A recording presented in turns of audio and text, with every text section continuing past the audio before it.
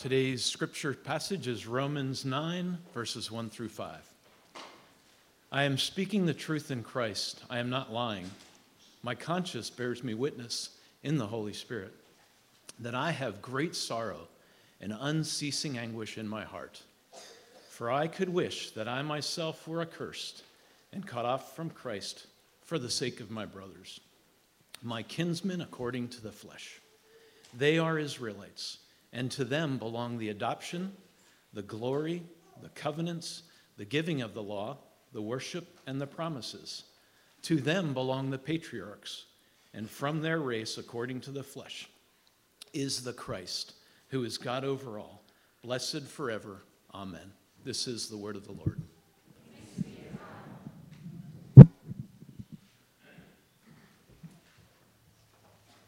My name's Dylan. I'm one of the pastors here. So thankful that you guys have joined us. It's a joy to be together on the Lord's Day. It's a joy to be together on the Lord's Day. I think that's Amazing Grace is 250 years old now, something like that. And man, that was a holy moment to sing about the grace of God. As we turn to Romans chapter 9, a passage that's kind of starting in chapter 9, going through all the way through chapter 11. This is difficult stuff. And I want us to approach it rightly. We always should approach the word of the Lord with a sense of humility, adoration, and worship. I want us to go in with that in mind, too. That this is the amazing grace, the God that shows the amazing grace that we just sung of is the same God who has graciously given us this word. So let's just pause a minute and still our hearts and be quiet before this Lord as we approach His word.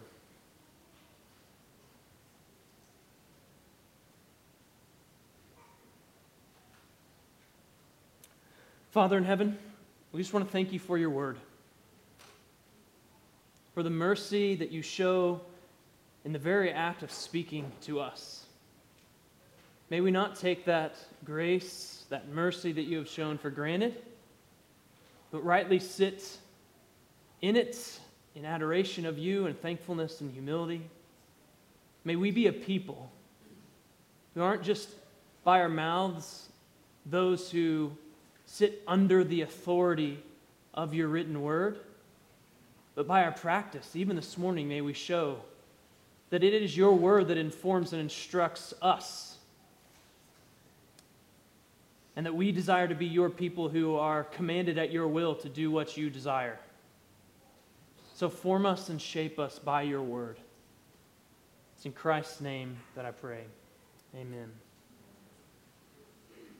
And we began the book of Romans seems like months ago, it's probably just weeks. Paul was eager, he says, to minister the gospel to those who are in Rome. That the saints, those who had been saved and changed and transformed by the grace of God. The gospel is what he wants to get out. That's what he's a minister of, the gospel of God. It's the gospel that he says is so gloriously gracious to us that it has the power to save.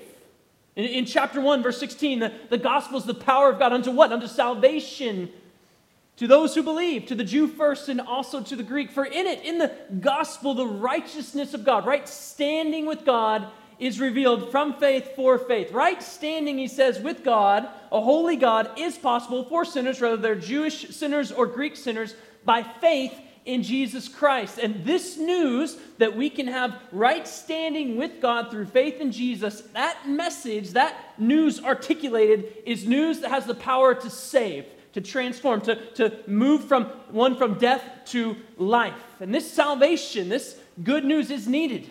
Because in a world where good news is going out, we are the bad news, right? We all have sinned. That is so clear. Salvation is needed because He has told us, chapter 1, God's wrath has been revealed from heaven against all ungodliness and unrighteousness of men, of which we all partake. And He makes sure that He goes down and He strips everybody back in chapters 1 and 2 and 3. And He makes sure that they know that they're included in that people of which the unrighteousness of God, the wrath against that unrighteousness is revealed. All have fallen short, He says, and fallen short of the glory of God. But in this gospel that he is eager to minister, one can be justified, made right in God's sight, counted as righteousness. He says this is done not by works. You can't earn your way into it. You can't work up to it. It's by faith in Jesus, who God put forward as our redemption, the one who is the propitiation by his own blood to be received by faith. He says in chapter 4 that this Jesus was the one who was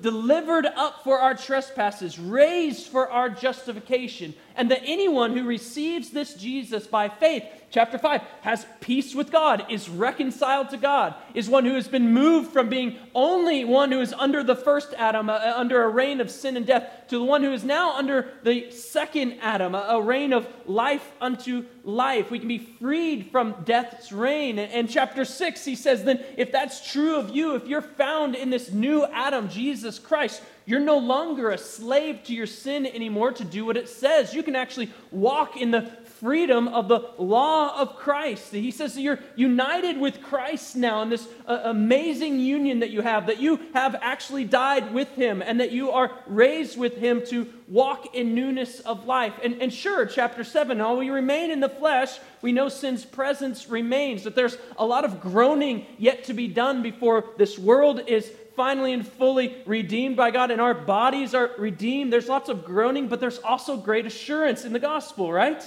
We just were there in Romans chapter 8. Do you mind if we go back over Romans chapter 8 again? I mean, it's like, give us that all day long. Like, let's put that record on repeat. Romans 8, it declares some of the greatest gospel promises there are in all of the Scripture.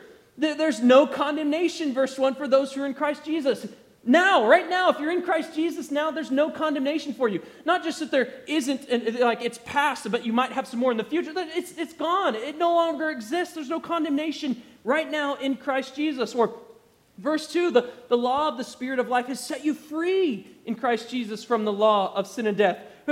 Down to verse 11, if the Spirit of him who raised Jesus from the dead dwells in you, guess what's going to happen? He who raised Jesus from the dead will also give life to your mortal bodies through his Spirit who dwells in you. Verse 14, that the Spirit is the one who says, we're led by the Spirit of God. He's testifying to us that we're sons of God. We've been adopted into the very family of God. Verse 16, the Spirit bears witness with our spirit that we're children. Verse 17, if we're children, here's a promise, we're heirs, fellow heirs with Christ. He's the one who is going to inherit all things. Everything is his, and we get to be heirs along with Christ. Verse 26 says, likewise, the Spirit helps us in our weakness. We don't know what to pray for as well, but the Spirit, he's helping us. Verse 28, we know that all things are going to be working for our good. In verse 30, those whom he predestined, he called. And those whom he called, he justified. And those whom he justified, he also glorified. There's this exact movement for all those people. Like he's going to move you from the beginning to the end. He's keeping you and sustaining you. And then when we think about these, he's like, well, then what should we say about these things? If God is for us, because that's the reality in the gospel now, we're reconciled to God. God is actually for us. Not that he's just not against us. He's positively for us. Then who can be against us? He who didn't spare his own son, but gave him up for us all, how will he not also with him graciously give us all things? And this all things that he talks about there in verse 32 certainly would include what he's getting ready to say in verses 33 through 38 and 9. Right? That there's no charge that could be brought against God's elect. That there's nothing that could separate us from the love of God. That we're actually more than conquerors through Christ. And so what Romans 8 does is it moves us from this place of no condemnation, verse 1, to the end, which is no separation from the love of God. It moves us from predestination before time to glory, right? Predestination to presentation as sons of God, from those who are being called and foreknown to those who are being glorified. I mean, these glorious gospel assurances just drip from every word in Romans chapter 8. The grace that saves is the grace that sanctifies, and the grace that saves and sanctifies is the grace that's going to lead us all the way home to glory, where we will be with the Lord forever. Remember the Edwards outline for Romans 8, I think is pretty helpful. The bad things will work out for good, the good things can't be taken away, and the best things are yet to come. And that's what Romans, especially Romans 8, has plainly and gloriously said to us so far. But what if all those words had failed? What if God wasn't faithful to those promises? The good news of the gospel, along with its assurances, is only good news if those words hold. All those things we just talked about that stir in us encouragement in life. The only good things if God is actually faithful.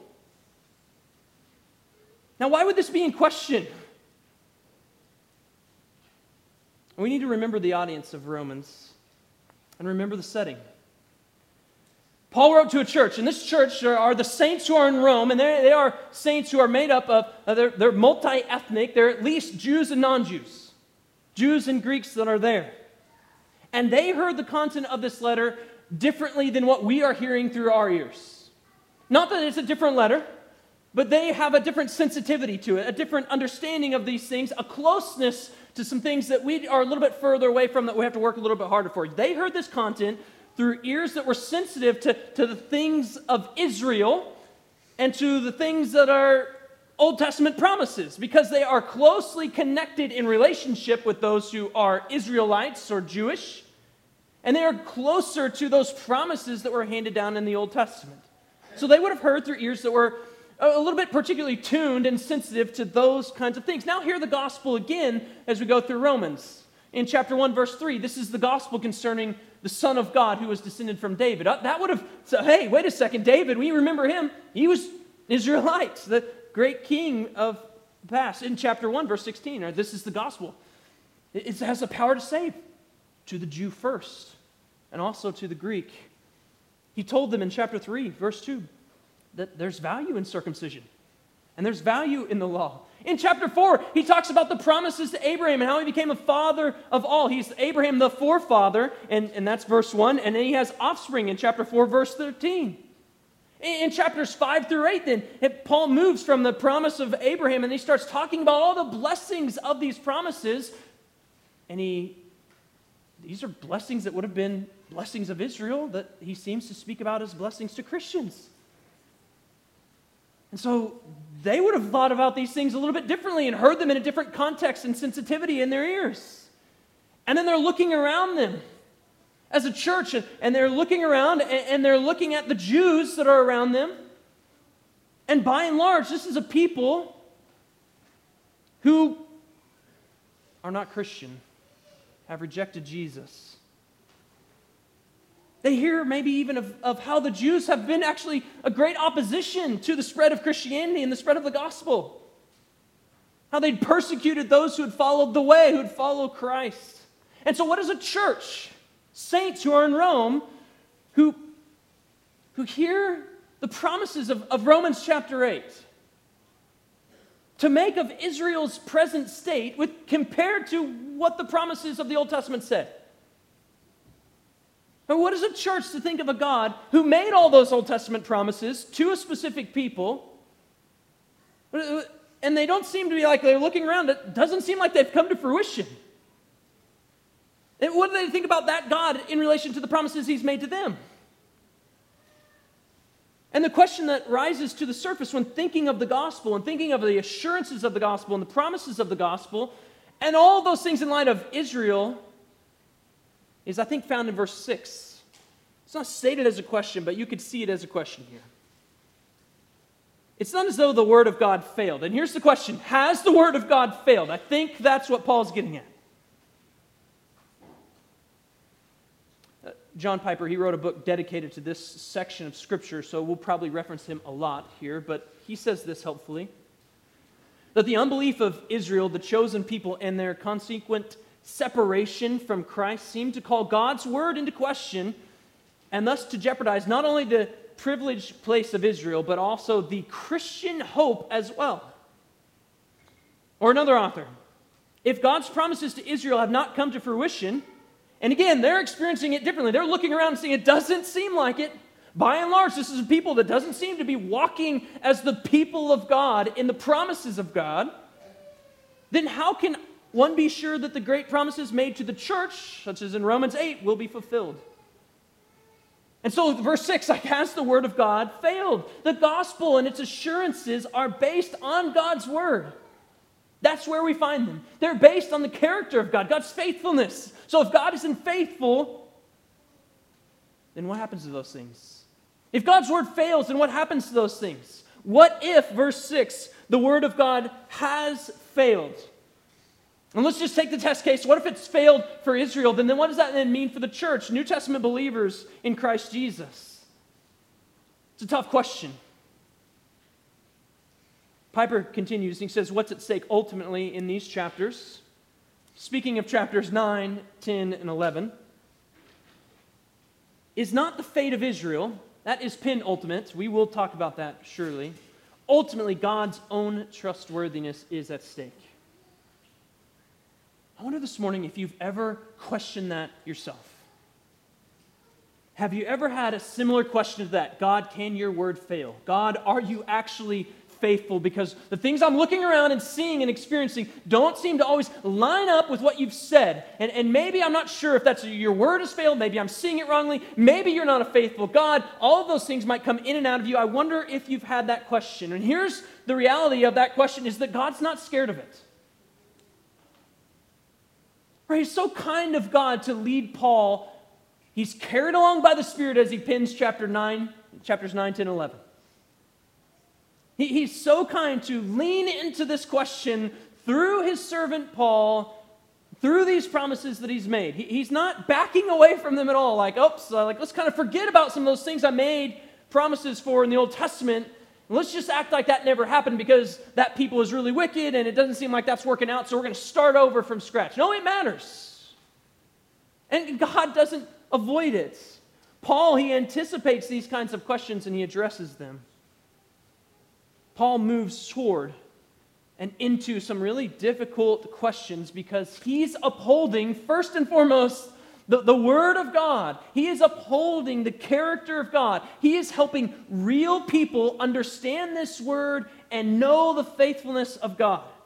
And so if you have questions about God, here's what I can say I think is just true from just having this in front of us, and Paul anticipating these things and addressing it, that the Bible is actually your book. We wouldn't say, like, if you have questions about God, you need to search all over. Maybe search all over, but for sure search here. God is not pushing your problems away, saying you just got to come in and just, you listen and you hear and you do everything. Like, yeah, but there's questions that he gives you here because he's kind. Now, the Bible doesn't always ask the questions we want it to ask or in the way we want it to ask. It doesn't always give answers in the way we want to receive them or the answers that we actually want on our terms. But here's what the Bible does. It addresses real people with real questions about a real God without skirting around the difficult. Chapters 9, 10, 11 in Romans are difficult. And if we're picking texts ourselves as pastors, like, this might be one we'd avoid every now and then. But I think that would be disingenuous. And God is not scared of these chapters. And so chapters 9, 10, 11, yeah, they have some difficult content, but I actually think here's some great encouragement for us. There are real answers to real questions that people have.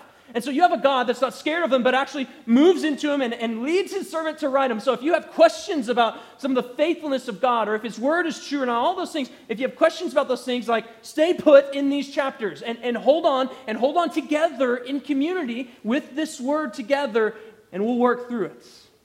Because it's kind of the Lord to anticipate these questions, to address them.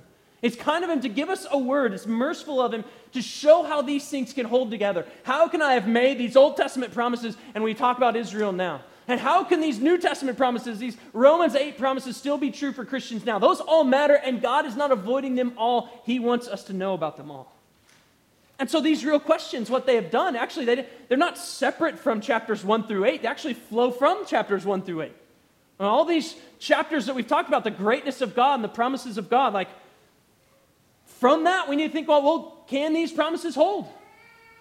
And so we're moving, like, there's kind of an abrupt, it seems, shift from chapters 1 through 8 and the great gospel promises to 9 through 11, which is difficult content, the sovereignty of God, the future of Israel. It seems like an abrupt shift, but the transition is explained because out of chapters 1 through 8, you get those kinds of questions. It explains why Paul goes from the mountaintop of chapter 8 where we're ending with nothing can separate us from the love of God in Christ Jesus our Lord, to this lament that starts chapter 9. I mean, chapter 9 starts very differently than where we just ended. And you would have remembered, if you were in that context and you were hearing this, seconds before Romans 9 is read, Romans 8 is read. And so this abrupt shift, you can see, but you can understand it now, is like out of chapters 1 through 8 comes these questions. And so what verses 1 through 5 of chapter 9 does is, I think that it gives us the frame for all of chapters 9, 10, and 11. And that kind of, I think, centered around that chapter, or verse 6 question, has the word of God failed? That's what I think Paul is getting at in these chapters. But what this first 5 verses does is it gives us, as not only just an introduction, but the right postures to have. The right posture, I think, toward the lost, Paul shows us. A right posture towards the privileges of God, and a right posture toward God. So look at where he moves in verse 1. He thinks about the lost, thinks about lost Israel, and he laments. I'm speaking the truth of Christ, in Christ. I'm not lying. My conscience bears me witness in the Holy Spirit that I have great sorrow and unceasing anguish in my heart. The tone, like we just went from nothing can separate us. Yeah, I get the tone of chapter 8 too. I'm in sorrow. I have great anguish in my heart. He's troubled. The tone here is very solemn. It's very impassioned. He's lamenting. In other words, the content that he's bringing to them right now has a heavy weight on Paul, a huge bearing on him. Now, why? Maybe because Paul was accused of disloyalty. Like, Paul, you're a Jew. Don't you care about your own people? Maybe he'd been accused of that. He'd laid some pretty heavy indictments down upon the Jewish people, upon Israel, hadn't he? And he had also then extended out equal access to God to Gentiles, hadn't he? So that maybe they thought, you're called the apostle to the Gentiles. Like, are you even loyal to us? Do you care about these promises? Do you care about these things, or where we've come from and what this means for us today? So maybe he had that accusation flying against us. Or maybe he just feels the theological weight at what's at stake here in this question of, has God's word failed? Is God actually faithful, or is he not faithful? Maybe he feels the weight of that, the weight of all that we can think about of Israel and all those Old Testament promises. Maybe he feels the theological weight of all those things, and he comes with this tone that's impassioned and burdened and lamenting. Here's what we can tell about Paul. He's no unfeeling theological robot. As if he just computes out theological data. It's a man whose heart is weighed down and burdened. His heart, he reveals here, it's heavy with great sorrow and unceasing anguish. Why? It doesn't tell us exactly here, but I think we can infer what he's saying. Verse 3 says, "For I could wish that I myself were accursed and cut off from Christ for the sake of my brothers, my kinsmen, according to the flesh." I think we can infer from what Paul's getting at, knowing some of the content of chapters 9, 10, 11, that what Paul is really, what's weighing us down, what's giving him anguish and great sorrow in his heart, is that the Jews, the Israelites, they are a people that are cut off from Christ by and large. And for that very reality, Paul laments. And he looks at a real people, faces that he would have known, and their spiritual state before God, and it leads him to sorrow. And I think that his lament here in these verses is instructive. Hey, what do we lament and have great sorrow and anguish over? What brings you anguish? What weighs your heart down? Now, if you're a Christian, I hope what's included, I would think is included in that, is lostness around you. But I wonder if the spiritual state of the lost is actually primary in that. Do we lament over the lost, those people, those faces themselves, or the symptoms of their lostness? There's a difference. I'm not saying we don't lament about the symptoms, but that's not primary, it's secondary.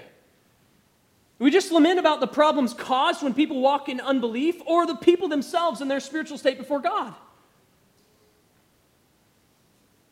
I've heard a lot recently and seen signs for this. It seems like they're more out there than ever before. Pray for America. I just heard the other day, a guy said, pray for America. With kind of a lamenting tone. Like, all right, I get it. But what do you want me to pray for? Pray for America. Is that for spiritual lostness? Is that what we're praying for? Is that what we're asking? Is that the tone that we're lamenting? Or is it more politically things aren't what I want?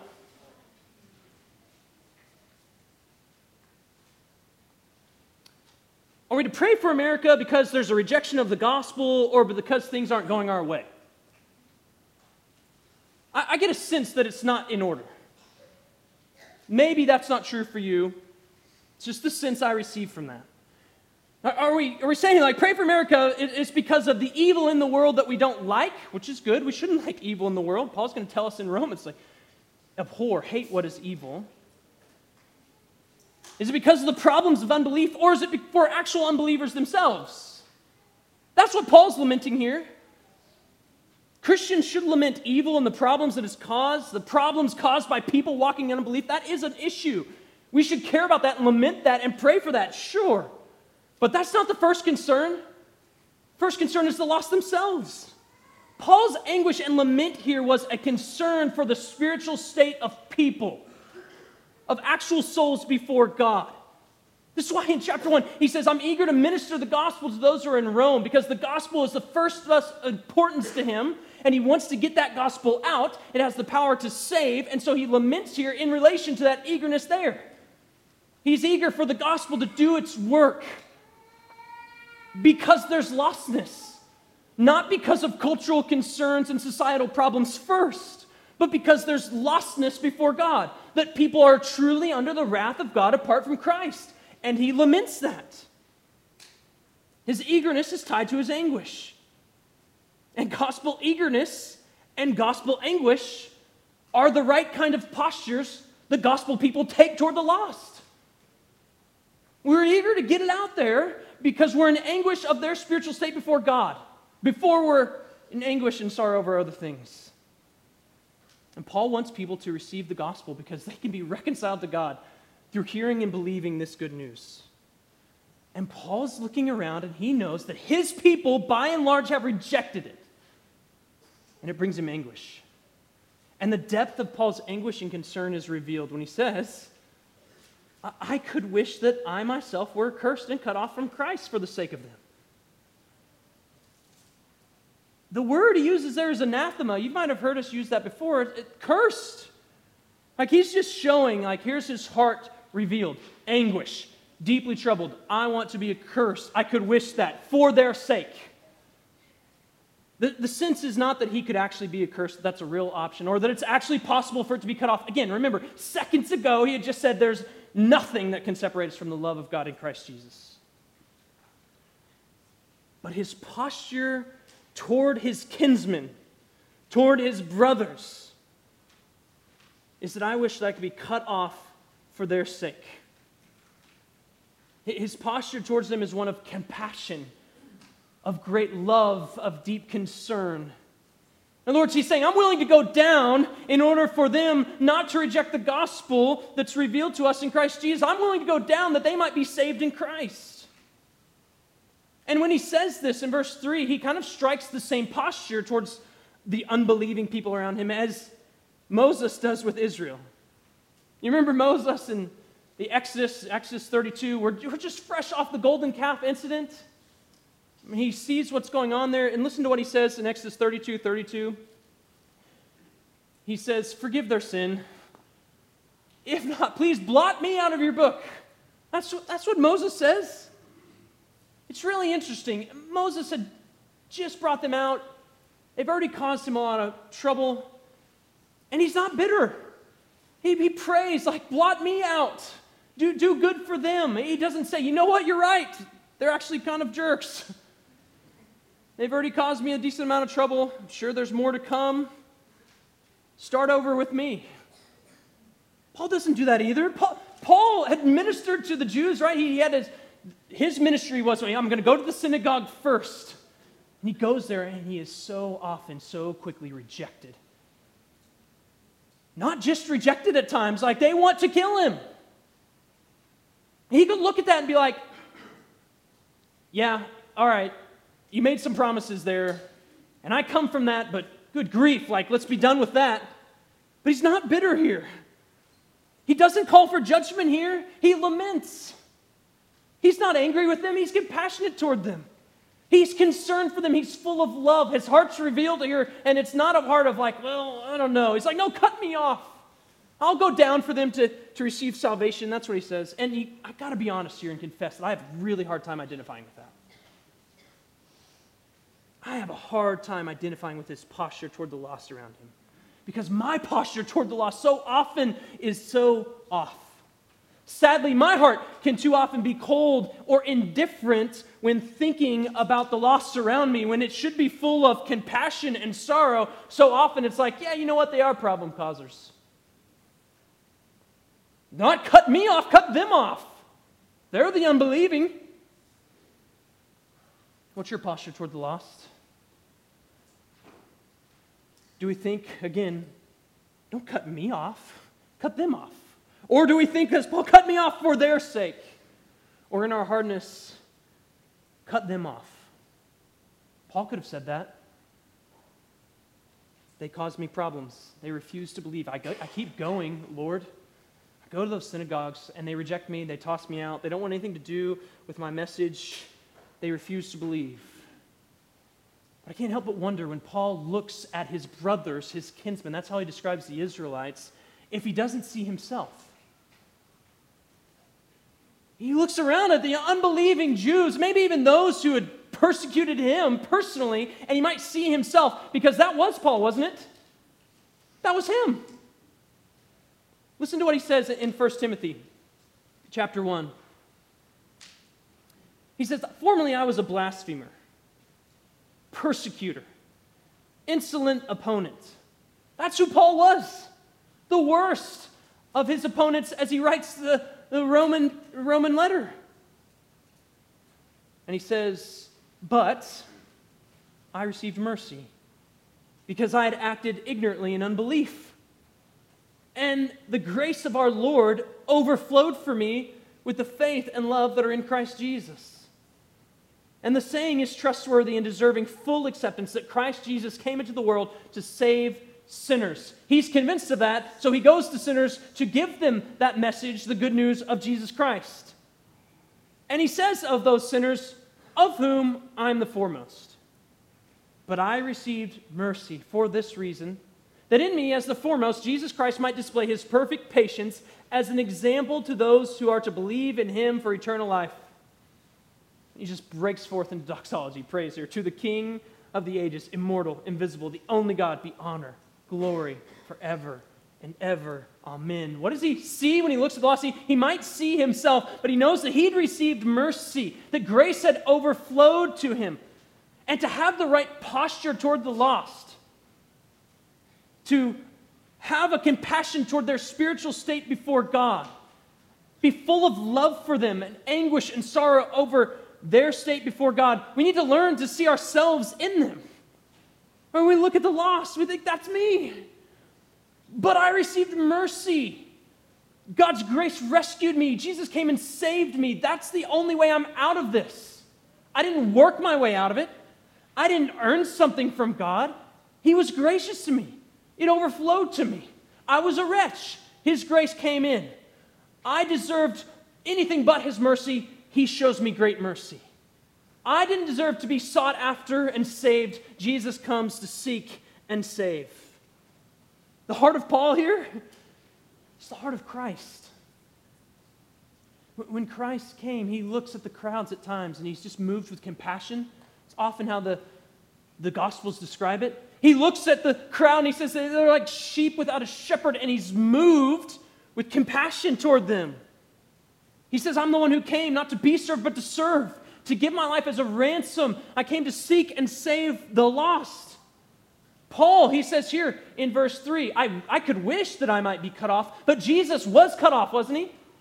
Galatians 3:13, he became a curse for us to redeem us from the curse. 2 Corinthians chapter 5, verse 21, the one who knew no sin became sin so that those who are found in him might become the righteousness of God. He was cut off so that others could receive.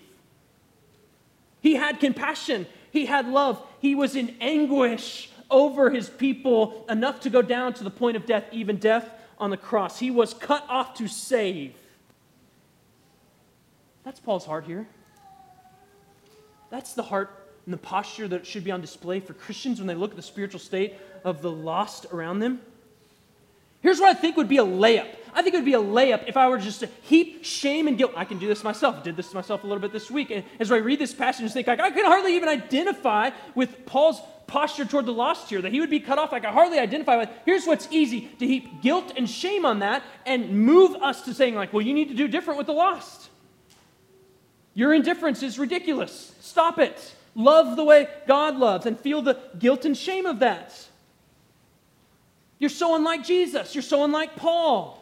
And here's what that'll do. That'll motivate. That'll move you for a bit.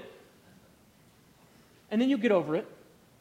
And your heart will harden back over. And you'll be indifferent again because you're not cut off. So what difference does it really make if they're cut off?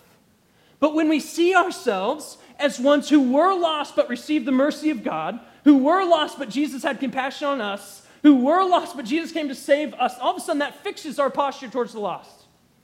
And so as often as we're hardened and indifferent towards the lost, we go back to that place where we received mercy from Jesus, where we received the compassion of Jesus, where grace overflowed to us in Jesus, and then that keeps moving us rightly towards the lost. When we look to the lost, we see not people that, oh man, I would never be like them. We see self-portraits. That is me. That was me. But for the grace of God. And so that moves us to saying not, oh, God, cut them off, but God, have mercy on them. Remember how you had mercy on me? That was incredible. God, have mercy on them. We might start interceding as Moses did, or interceding as Paul does here. We'll have anguish in our heart, but we'll also have, along with anguish, again, that came from Paul's eagerness to minister the gospel. Both of those will be there when we think about the lost around us. We'll have this posture, both of anguish and of eagerness to minister the gospel, this good news that you can have life with God. You can have right standing with God. It's found in Christ Jesus. So let's ask again, what's our posture toward the lost? Maybe it needs correction. Remember your story. We don't have the exact same story as Paul. We might say I was the, chief blasphemer, persecutor of the church. That might not be our story. But you were under the wrath of God. An enemy of God, Paul said in Romans. And the only thing that moved you away from being an enemy of God to being reconciled to God was the love of God, the mercy of God, the grace of God in Christ Jesus. That's it. And so what does that do in our posture toward the lost? We remember God's love to us and how to move us in love. And then when we don't have it and we're indifferent or still hardened, we keep looking to Jesus like, your heart needs to be my heart. You're going to have to supply it. I can't come up with it. I didn't come up with my own salvation, so now all of a sudden I'm not going to come up with my own love toward the lost. It's got to come from Christ. He's really good at providing. And remembering how Jesus saved and had mercy on the lost is vital. Because what that does is it keeps us in this place where we don't take the mercy of God, the love of God, the grace of God as something that we're entitled to. We remember, I didn't deserve it. Actually, I was an enemy. I was walking away. I wanted to follow my own way, and you had your way, and I had my way, and I didn't like your way. I followed my way, but you rescued me out of that. Amen. That keeps us in a place where we don't take grace for granted. We don't presume upon the mercies of God. It's so easy to do that, isn't it? To assume God's mercy in our life, to presume upon His gifts, His graces, His mercies, His privileges. And I think Paul shows us not only a right posture here toward the lost, but I think helps adjust our posture toward the privileges of the people of God. Look in verse 4. This at least can be a warning. It's a lot more things. Again, this is introduction to chapters 9, 10, 11. There's a lot of content here that we'll get through. He doesn't get to it all here, but I think we can read this and hear a warning. Right? They, the kinsmen that he's been talking about, his brothers, are the Israelites, and to them belong the adoption, the glory, the covenants, the giving of the law, the worship, and the promises. The Israelites, that sums up all that's going to follow, right? To be an Israelite was to be part of the people of God, God's chosen people. It takes them all the way back to Genesis. Remember Abraham? I called Father Abraham. I told him he's going to have many sons, right? And the Israelites are the people from that father. That goes a long ways back. Oh, yeah, you remember how you're called an Israelite? Oh, that was because From Abraham came a son, Jacob, and I changed his name when I wrestled with him one day, and his name became Israel, and out of him became these 12 tribes, the Israelite tribes, and flowing from that are these people. Or in Deuteronomy chapter 7, verse 6, he says, out of all the nations, out of all the people I chose you, you're my treasured possession. Not another nation, this nation. Not another people, this people. Could be any people, it was this people. And this is the people, he says, Israelites, belong the adoption, the glory, the covenants, the giving of the law, the worship, and the promises. In this list here in verse 4, there's two sets of three. Adoption, glory, covenants, and then law, worship, promises. In the original, they have parallel. I think we'll establish like they're conceptually related as we go down the list, like pair 1, pair 2, pair 3. But also there's an assonance in the original, ia, I, that we'll miss. But I think they're conceptually related, and it's helpful to look at them as pairs. Pair 1, pair 2, pair 3. So adoption and the giving of the law. Again, conceptually, I think related. Think about those words strike up Exodus-type language, where God brings up his people with his mighty arm, his outstretched arm, from Egypt to be his treasured possession that he talks about in Deuteronomy, to adopt them. He brought them out so that he could be their God and they could be his people. He's adopting them as sons, and he seals that with the giving of the law. So this is how life works when I'm your father and you're the son. The second set is glory and worship. You can see how easily these go together. You have the tent and the temple, where God's presence was specifically not with any nation, not at any location, with this nation in this location. God's presence, his glory was there. And so that was the place where they would go, they would move, wherever they are, wherever they were within the promised land, they would go to that place and they would offer sacrifices and offerings and worship to this God. The glory and the worship, they go together. How about the covenants and promises? Those so clearly intertwined. You can think about covenants to Abraham and Moses and David, how the promises were given of seed and land and blessing to all the nations of the earth. And even within that, those covenants and those promises, there's a sense of future things to come. There's future elements to those things. And all of this, he could say, this is all the good that God has offered to Israelites. They are recipients of these great privileges from God, that all these things, these two sets of lists would be true of them. And he continues, here's more privileges, verse 5. To them, the Israelites, belong the patriarchs, and from their race, according to the flesh, is the Christ, who is God over all, blessed forever, amen. I think Piper helps us when he says, Paul saw the fathers standing at the beginning of Israel's history, and the Christ standing at the culmination of that history. And then he says, this belongs to you. Like, look at this climax. Well, what a climax. That the Christ, the Messiah, the yes and amen to all of the promises of God is found in this Messiah who came, descended from the Israelites. He is the one, Christ Jesus, that everything else has been pointing to. This is the Messiah. And he says he's humanly descended from Israel. We see all these great privileges, and yet the church, as they're thinking about these things, as they're looking around, their experience would have been differently, because they're looking around and looking at Israelites, and by and large, this is a people cut off from Christ. And Paul's anguish here isn't just because they're his kinsmen and brothers. It's not like, man, we have a close relationship and you're cut off. Through all the privileges and saving promises, his anguish here is because they're so separated from the good news of Christ. They're separated from those promises in their present rejection of Jesus. The problem is that what it looks like is that maybe God's promises aren't in play anymore when I look around and I think about Israel.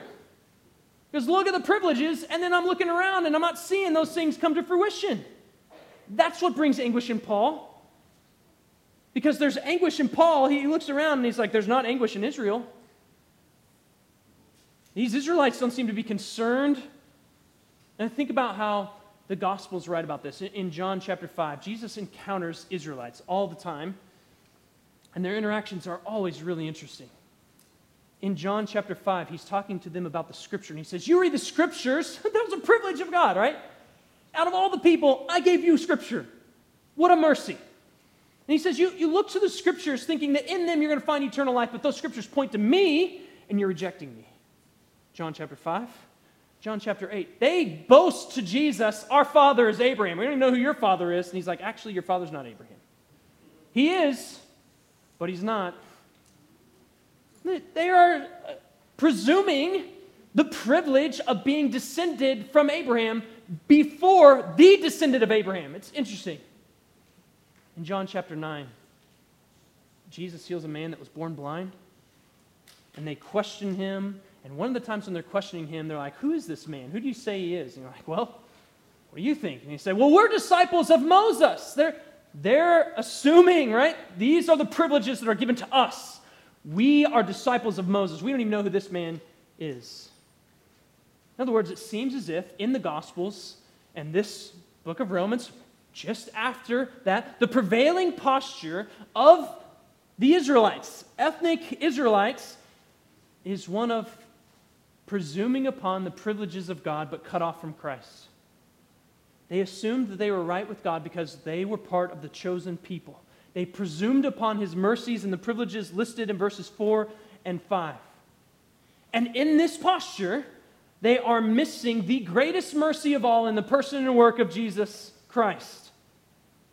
Now again, there's all kinds of things to say about this, and Paul says none of them here, so we will wait for them. But here's what I think we need to receive. There's much to say and explore. But that any had received these kinds of privileges, these kinds of mercies, these kinds of graces from God, and are still cut off from relationship with God because they reject Jesus, should serve as a warning to anyone who would read these verses. They were recipients of great privileges and many mercies, and that kind of reality should lead to all kinds of thankfulness and humility and the lack of entitlement in their lives, and it doesn't seem like that was the prevailing winds. In fact, when Paul recounts Israel, he does so in 1 Corinthians chapter 10.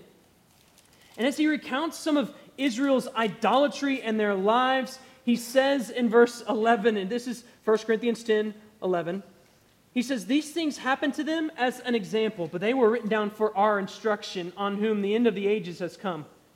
Therefore, let anyone who thinks that he stands take heed lest he fall. I think Paul would have us have a right posture toward whatever mercies and graces and privileges we receive from the Lord. We must not be a people who presume upon God, who presume upon His mercies, who presume upon His grace and expect these privileges to entitle us to all the things of God. Instead, we need a people who let His kindness do what it's meant to do and lead us to repentance. Let His mercy lead us down further into reliance.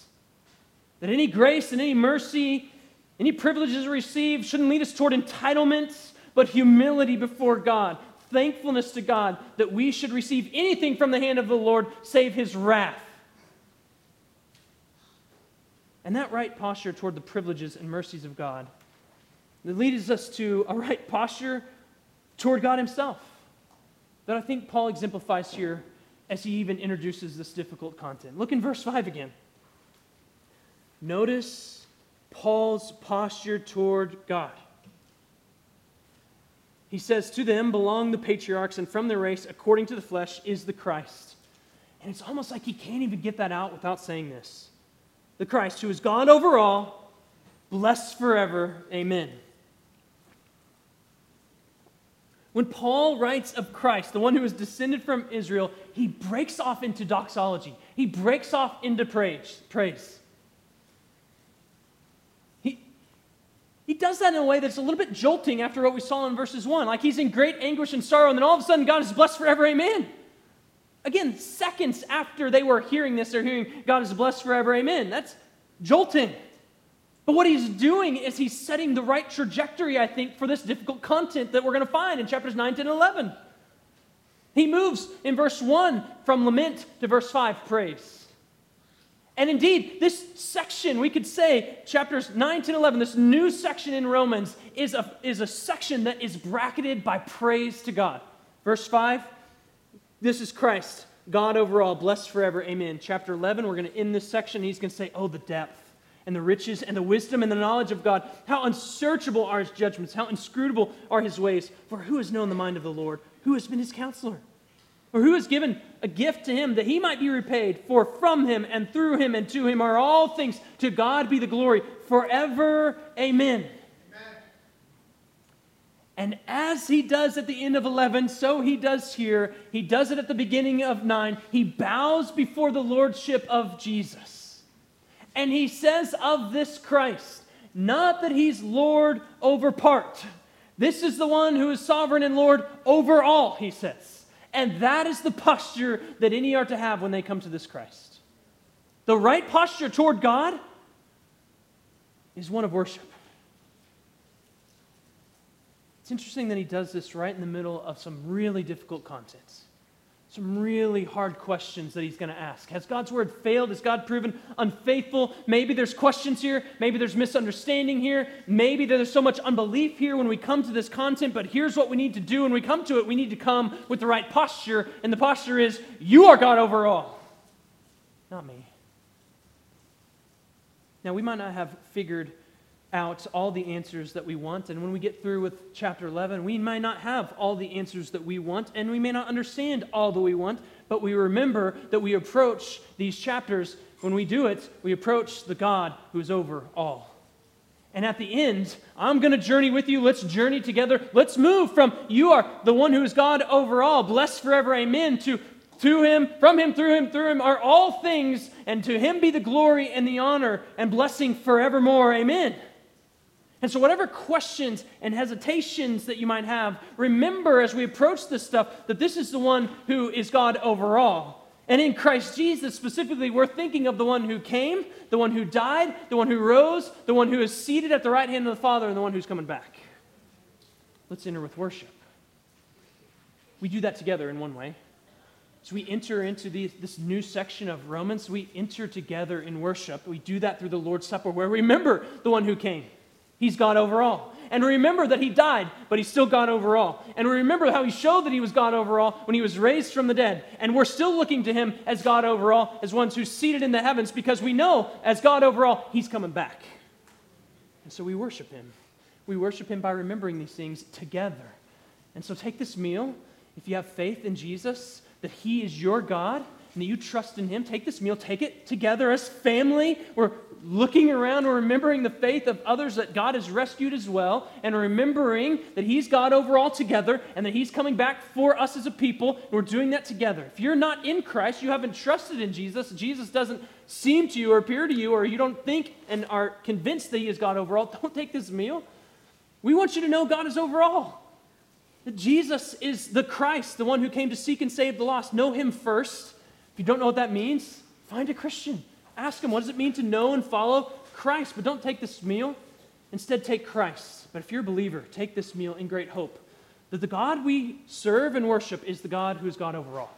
Amen. Let's pray together.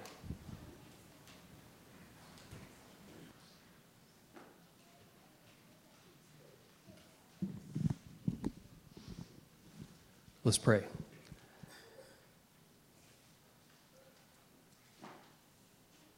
Father, forgive us when we fail to remember the darkness from which we came. It's so easy to look around and be so put off and judgmental towards those who are still in it and who propagate it. But God, we came from that same darkness. And you called us out, Lord. You opened our eyes to the gospel. Someone was faithful to share. God, help us to feel the anguish that Paul feels in Romans 9. Help us to see the real need,